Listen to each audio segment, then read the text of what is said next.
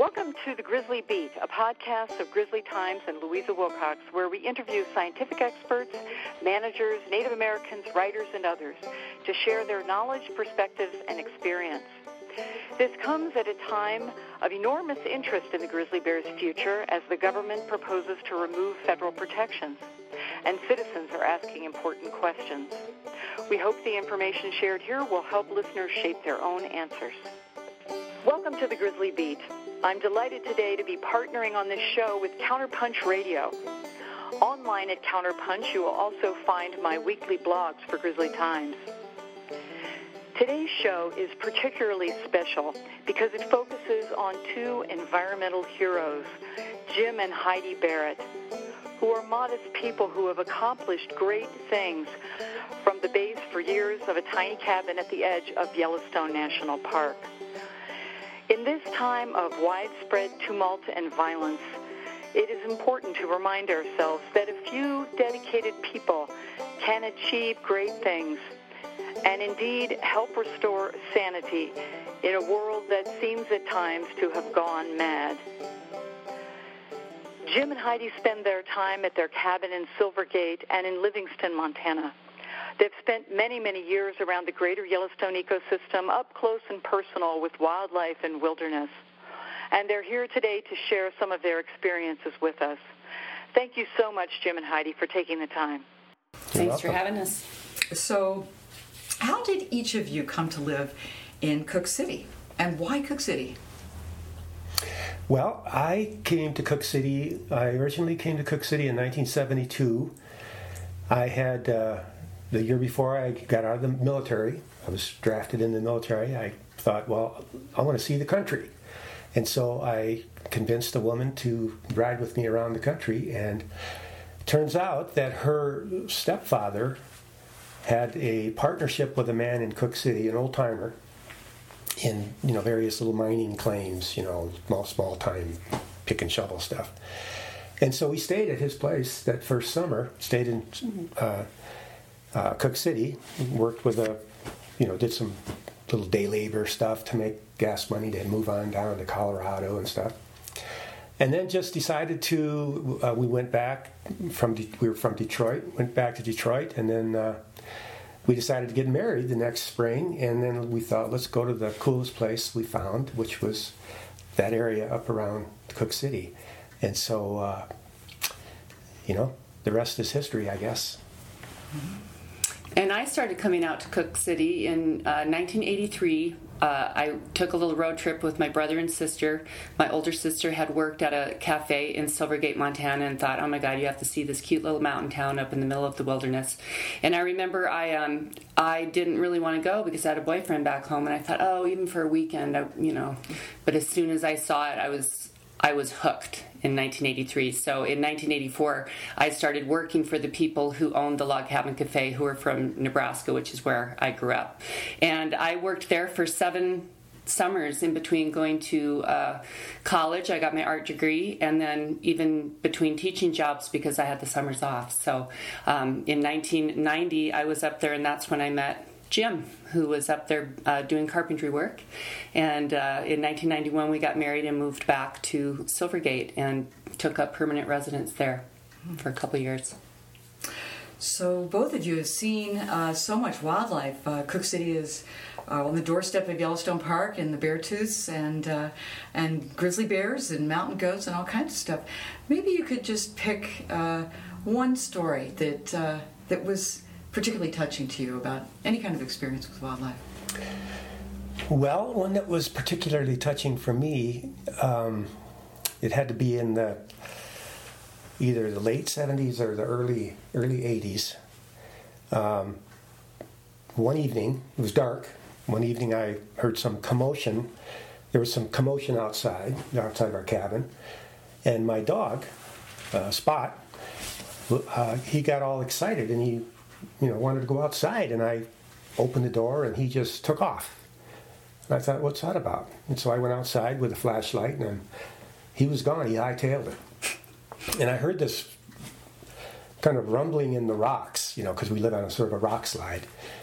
And I'm shining the flashlight, and lo and behold, within 10 feet of me, there are 3 grizzly cubs that they're about the size of like a 2-year-old baby. You know, they were just these bears. And I'm thinking, oh, that's not good. And I'm trying to shoo them away, like, shoot. And they just kept, wiggling, they're turning their heads around and curious, kept coming at me. And I thought, whoa. And I heard just an almost imperceptible little kind of a woof from somewhere. So I shined the light around, and the light, it was almost like looking at a mountain range. This huge sow grizzly, as the flashlight goes over the humps and stuff, and she looked like, the eyes were caught in the flashlight, and the 3 little bears, just like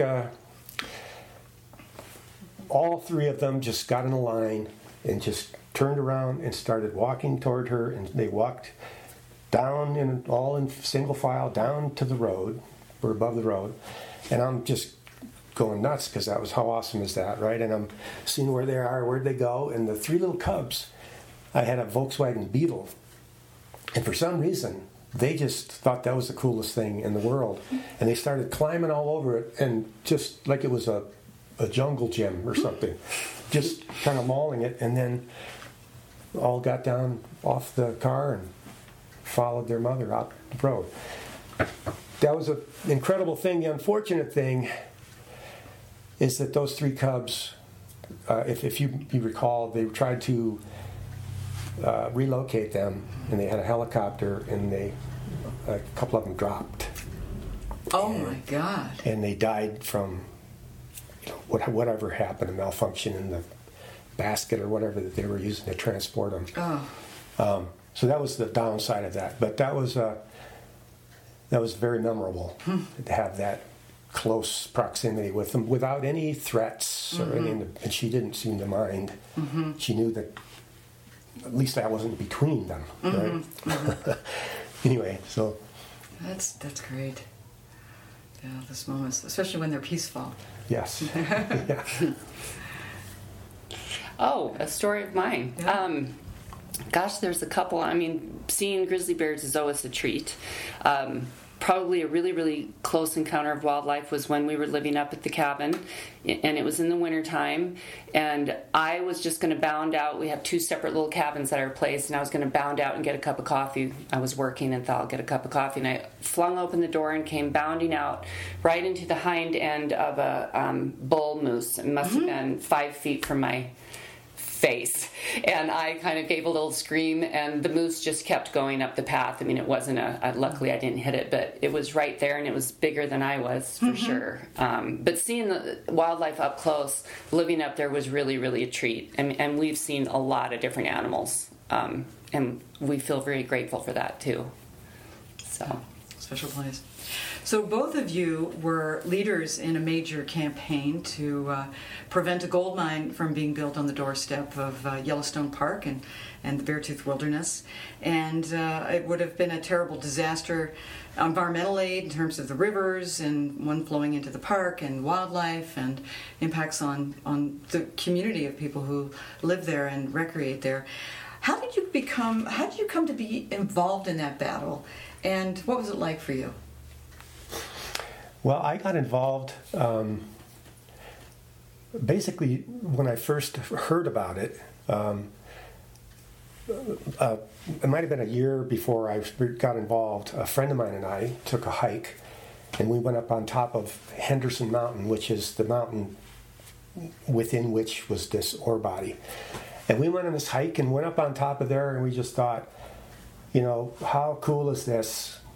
Looking at the wilderness, looking down at the Clark's Fork of the Yellowstone River, thinking, how cool is this to be in a place that's so protected, and this is why you protect wild country. And then, like in a year later, I find out that even though we had seen many small-time mining going on and drilling forever, suddenly now this is a real thing. And there's this proposal to do this huge mine.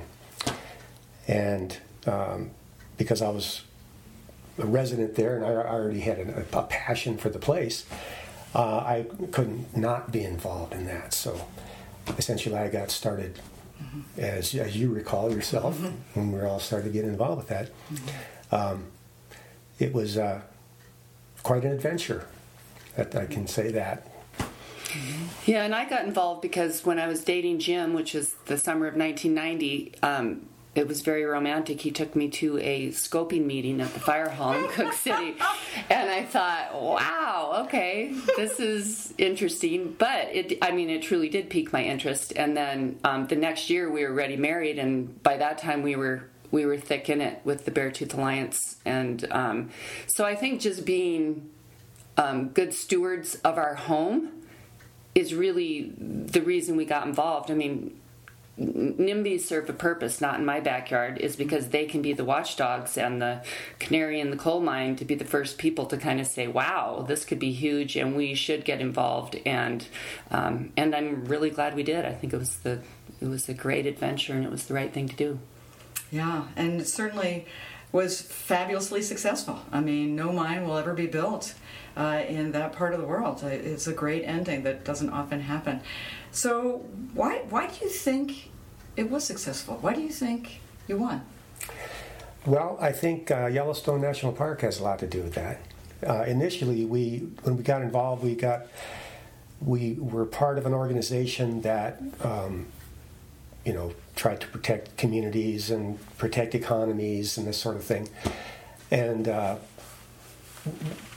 most of them were agricultural communities, even though there were some mining communities. But we were trying to elevate the issue to where we could get the attention to get the support to do something about this, to challenge it, to modify it, whatever. In the beginning, we didn't know what ultimately was going to happen. But it turned out that not everybody knows where Cook City is. And so we decided that, we should be, we are part of the Yellowstone ecosystem, and Yellowstone is the heart of that ecosystem. So the campaign should be about protecting Yellowstone.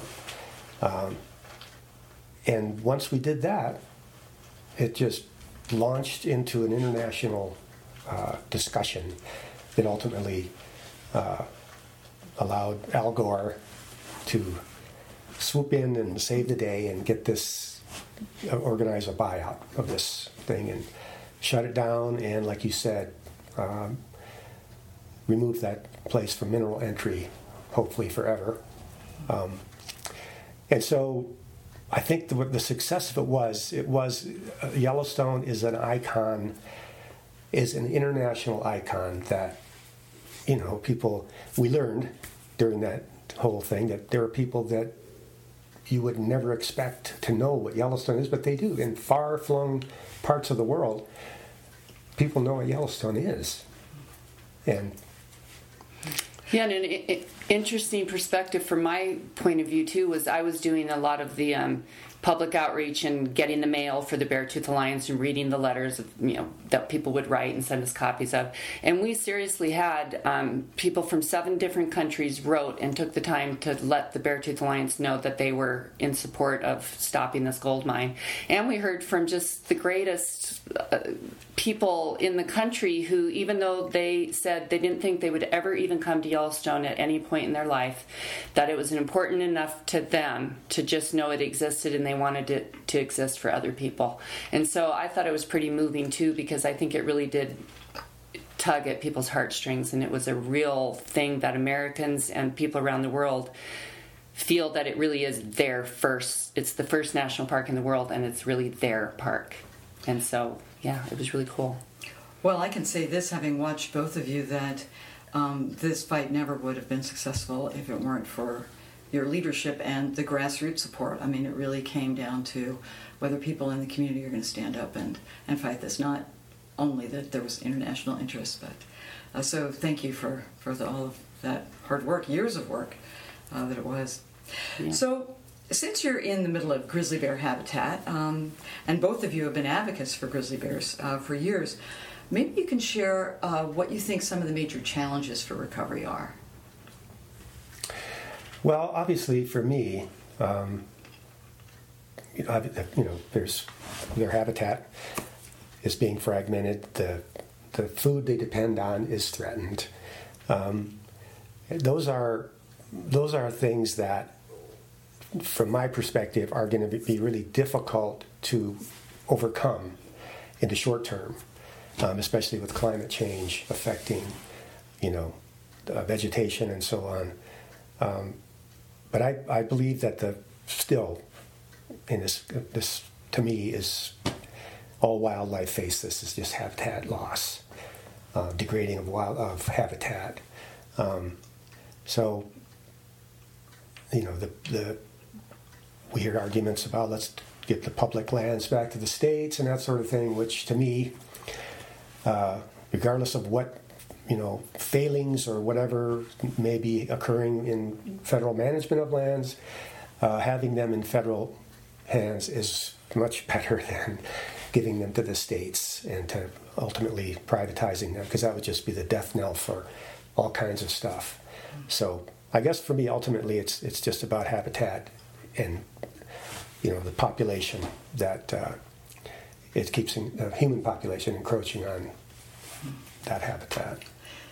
Yeah, so Heidi, you both were deeply involved in an initiative in the early 2000s to improve how Cook City was handling its garbage and what was happening to garbage, which had been a big problem, where bears were getting habituated in food right in town, where the dump was. Maybe you can share a bit about the story of what you did and what happened. Yeah, so Cook City had green box sites, which for people who aren't familiar with that, it's a big area where you have the green open kind of dumpsters, and then it had a wire fence around it and had a gate that usually was supposed to be closed when the dump wasn't open. And we received notification from Park County. They send out the green box hours, and you get a little permit that if you're in the county, you can hang that on your car and use the county dump sites. Well, in that letter that we got, it must have been about February or March that year, they had all the green box sites listed in Park County except for Cook City. So it had all the hours of operation, when the gates were going to be open, when the gates were going to be closed, but nothing for Cook City. So I just thought, well, that's weird. What are they doing with Cook City? So I called, and they said, well, we haven't been able to find anybody to really take care of opening and closing the gates. So right now it's just open, and they didn't have set hours because nobody was working up there. And I just thought, wow, that is so sad, because we already knew in the past that when bears got into the dump right after they got out of hibernation, that they were usually a dead bear. I mean, that's what Cook City was known for. They were kind of the sinkhole, the black hole for bears in the ecosystem. So I was upset by that, because I just thought, wow, how irresponsible. I mean, to not have a place where we know grizzly bears frequent, not have it manned and closed. So I contacted the county commissioners, and I complained, and I talked to everyone I could talk to, and they weren't sure what to tell me other than that they didn't have the money, and it was just hard to keep the gate closed up there. So I called a meeting with the county commissioners and some folks from the Forest Service, some community members, and we ended up having kind of a big public meeting with the county commissioners, just saying we need to solve this. We need to either find somebody to work there, we need to close the gate.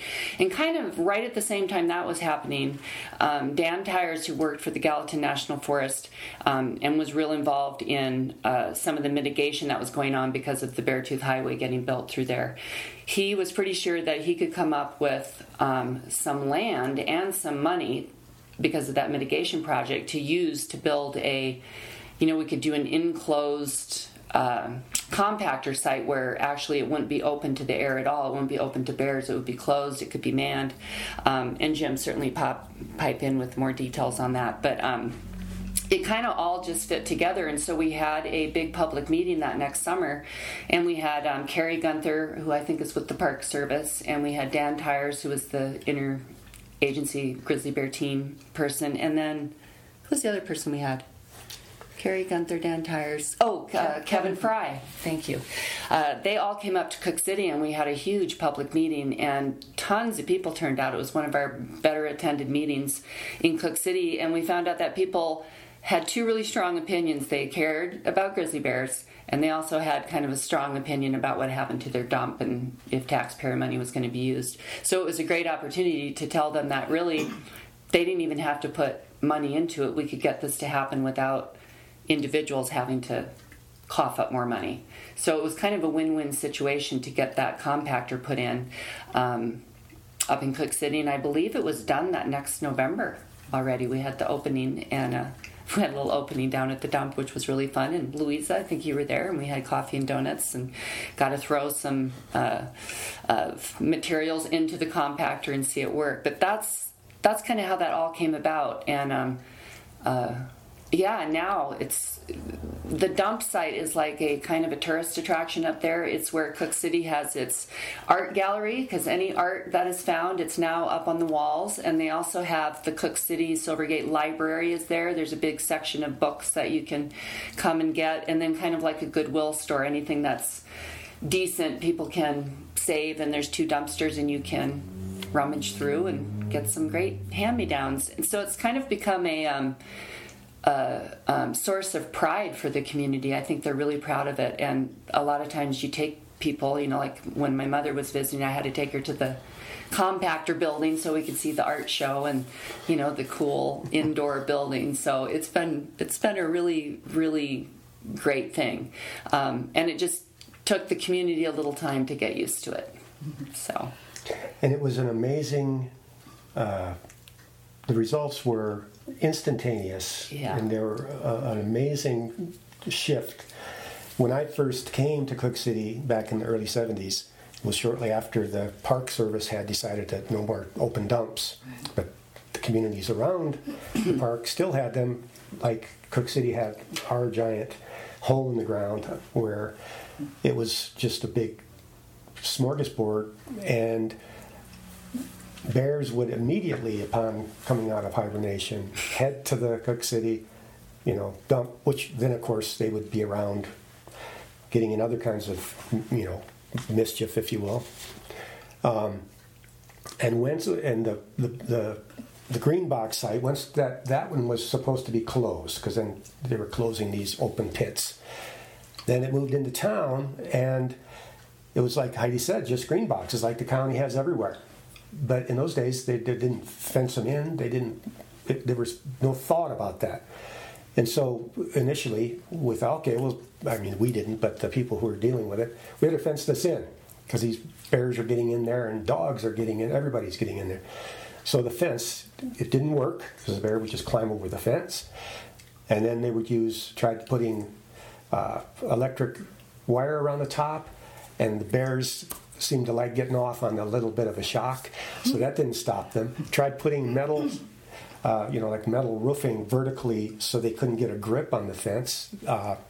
That seemed to work, but then in the winter, when we get a lot of snow up in Cook City, the people who were getting paid their little stipend to man that gate, it just got to be frozen open. And so then all winter, it's open. And up in Silvergate, Cook City, the snow doesn't leave sometimes till early July. So that thing stayed open well after the bears had come out of hibernation, and they're just waltzing in and out of there, creating, again, opportunities for them to get in trouble with somebody else. Somebody wants to shoot them because they're after their dog or whatever.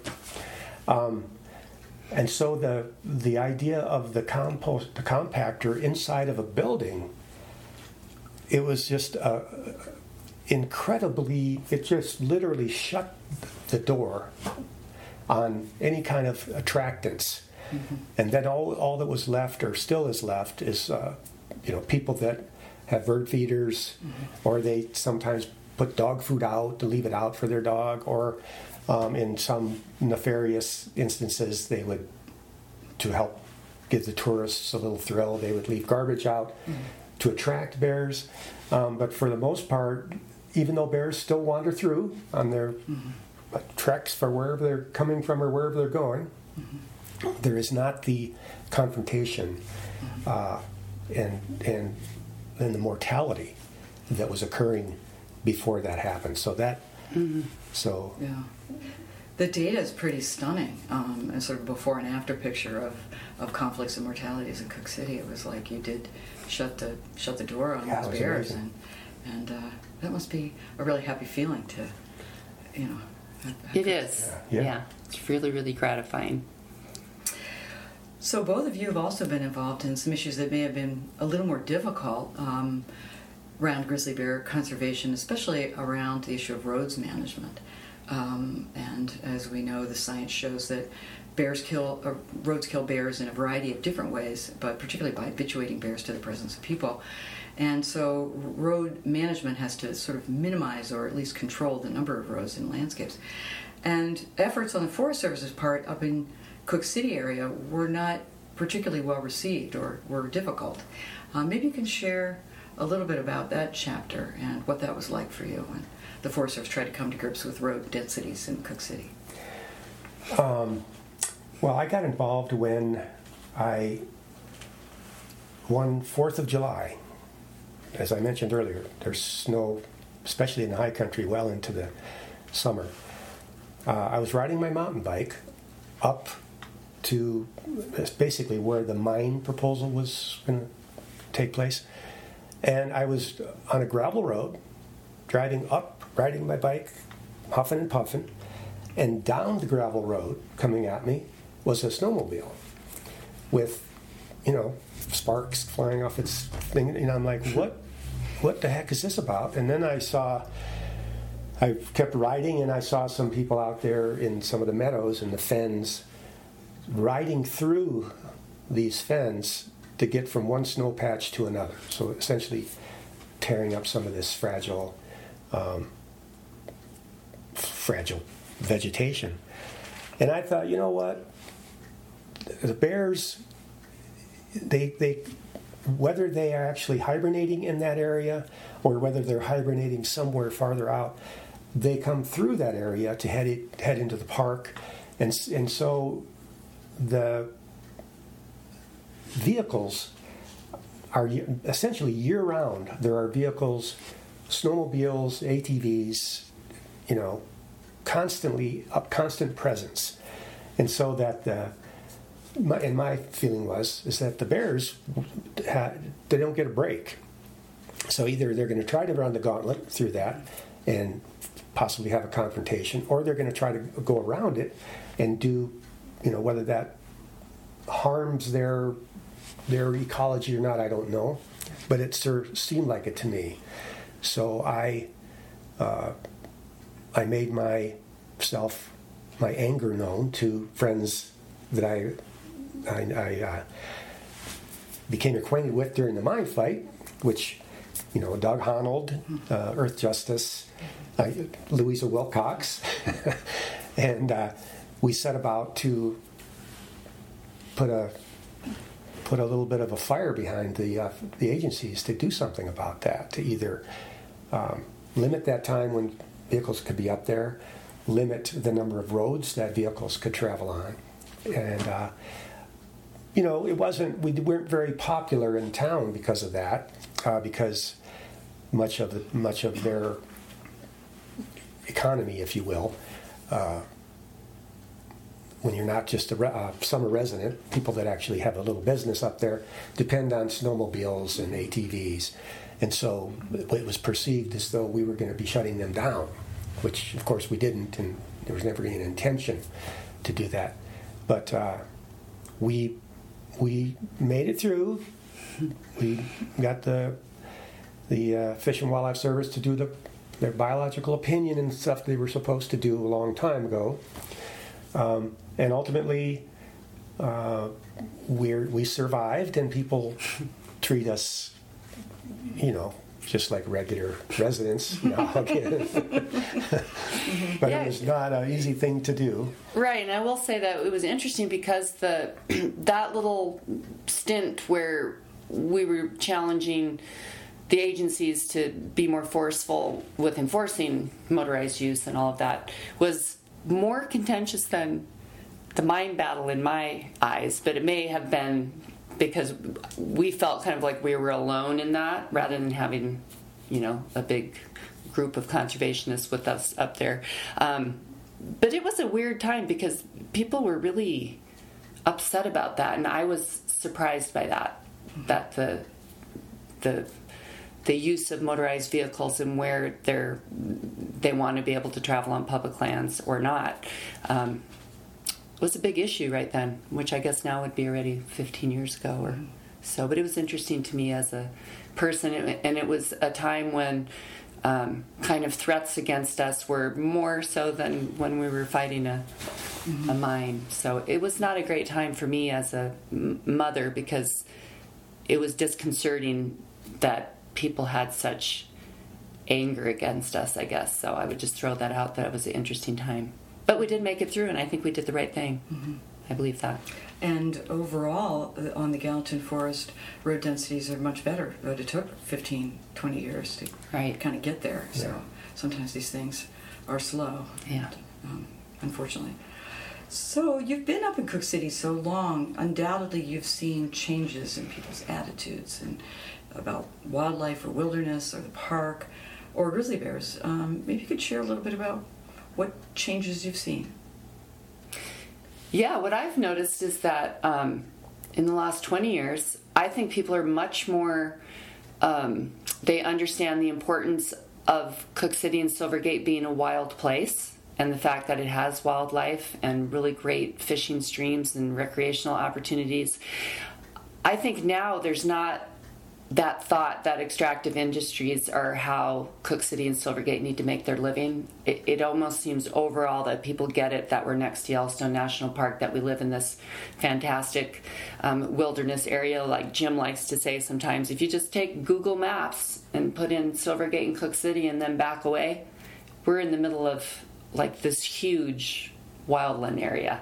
And I think people that are there now really see that as an asset, and it seems like people kind of have been embracing it a lot more than maybe they did 20, or even when Jim first showed up 45 years ago. It's a little bit different attitude.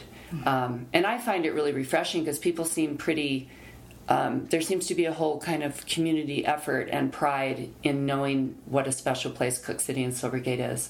And I think a lot of the younger people that came out and now have been there for 20 years really take pride in that, and just like they do in the new dump facility. So, but certainly.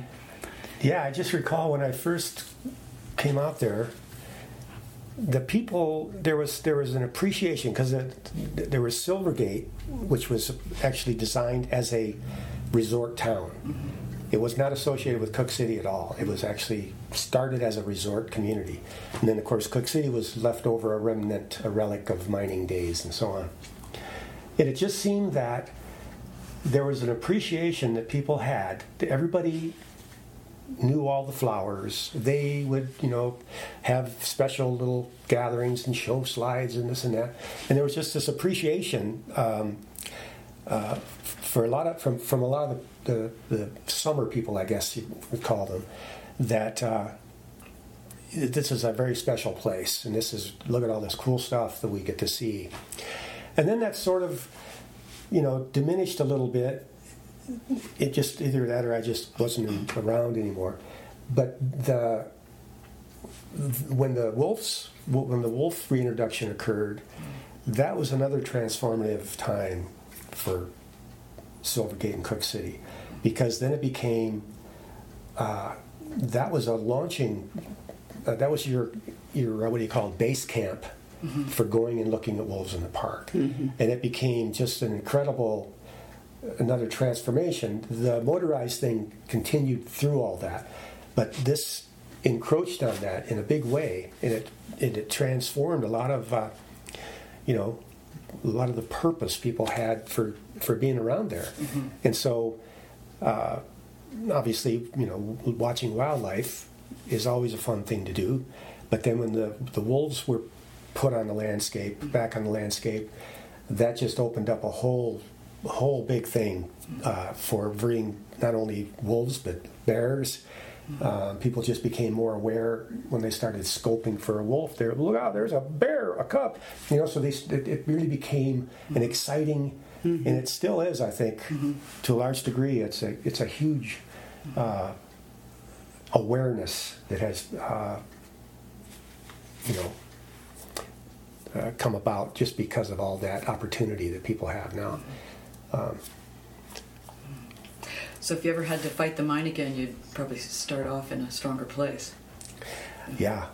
Yeah, we wouldn't have to have the long discussion at the fire hall to say, what would be that key thing that would make people think about this gold mine? And somebody said Yellowstone, and we're like, oh, the light went off. Now we know that Yellowstone is a key to a lot of stuff, and we're darn lucky we get to live by it and be part of it.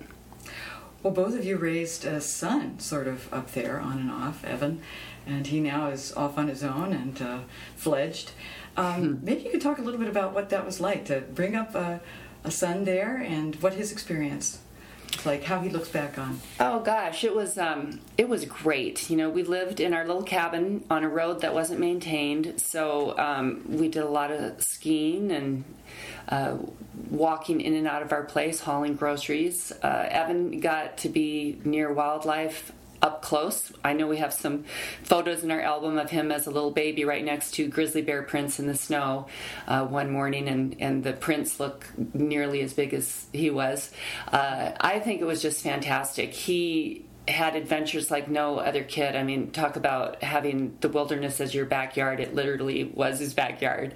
And he had all kinds of adventures with seeing mountain lions in the woods, chasing bears off the porch, fishing in the Soda Butte. I remember he was pretty small when he caught his first rainbow trout on his fly line.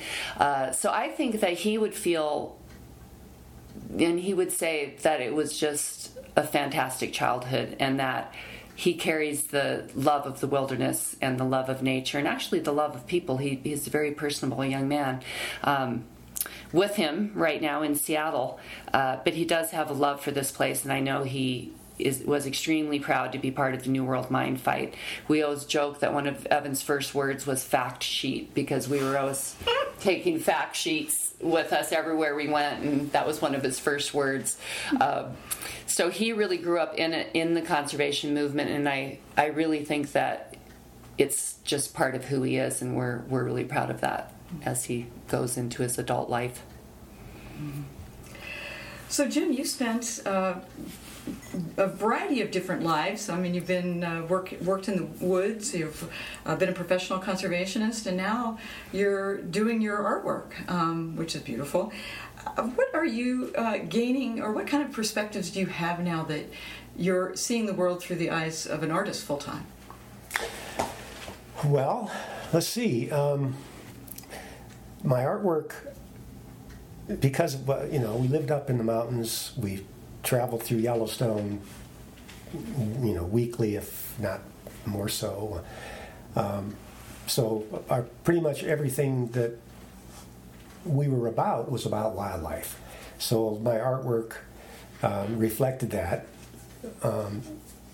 I use iconic, bears and stuff as a vehicle, as something to create art with. I'm not an illustrator. It's a way to express color and form and that sort of thing. But I think I've always been, I don't know that my perspective has changed about wildlife. It's just become more of a, since it's my profession now, it's more of a visible manifestation of my kind of, my ethic about this place. And so I use that as a way to express that, and in my own subtle ways. They're not overtly social commentary or anything, but they do express, they do evoke things within people, I think, that garners appreciation for wildlife and how fragile they are on the landscape. So yeah. Well, both of you have had career changes, and you too, Heidi, from also being a professional environmental advocate to now working with victims of domestic abuse and violence. How's that experience been, and have you gained some insight from that, or some surprises that? Yeah, I worked at the Greater Yellowstone Coalition for 17 and a half years, and I then went to the Senior Center, which was a great experience. I did that for 2 years, and I think now I'm with Aspen, the Abuse Support and Prevention Education Network. What all those things have in common, and that I feel really strongly about, is giving voice to people and or animals who don't have a voice themselves. With seniors, what it was is that there's so many issues with the elderly, and they oftentimes feel very marginalized and don't even know where to get the resources to help make their lives better. So I was able to, when I was there, the most important part was realizing that I actually could be that spokesperson to help seniors get what they need to live out a lovely life late in their life. And with Aspen, it's about giving voice to many times women and children who are in a violent relationship or are living with a violent situation, and we actually are there to help advocate for them and to help give them voice when maybe they can't because they're too afraid or they're feeling threatened or they just don't know what resources are out there to help them. So all the work, both the conservation work I've done and then the human services work, is really giving voice to the people and to the animals that don't have a voice themselves. So I actually see a lot of parallels in it, and I'm enjoying the work very much. I realize that helping people is just a really rewarding way to go through your life. So it's been great. So maybe finally, your perspective about grizzlies and wildlife in the Greater Yellowstone. Are you hopeful, given what you've seen? You know, I am hopeful. I think there, you know, just as I've watched the roller coaster ride that, in my short experience, living in the ecosystem, just watching them, you know, come back from the brink, literally, and then see them have some successes and there's some setbacks and this and that. But I am hopeful that there will continue to be a place for bears. I qualify that with, obviously there are things that are out of all of our control. Some things are in our control, and we need to continue to pursue solutions to those things that are in our control. But obviously in this new administration, I'm not too confident in them being sympathetic to some of these issues. But there are enough of us who won't sit by. It's true. Yeah. Yeah, and I guess being hopeful is a good way to be. Sometimes I'm more pessimistic than Jim is. But I do think that if we can concentrate on some of the success stories we've had and also helping people learn how to live with grizzly bears, I think that we can make some big strides where the news isn't bad about grizzly bears. It's actually really good. And there are less and less confrontations with grizzly bears and humans. So the more we concentrate on those good stories and get those good, happy stories out there, I think people will find affinity with the grizzly bears. And I'm hopeful that they'll survive into the future. Well, we all are. So thank you very much. We're with Jim and Heidi Barrett on the Grizzly Beat. Thank you. Thanks for having us.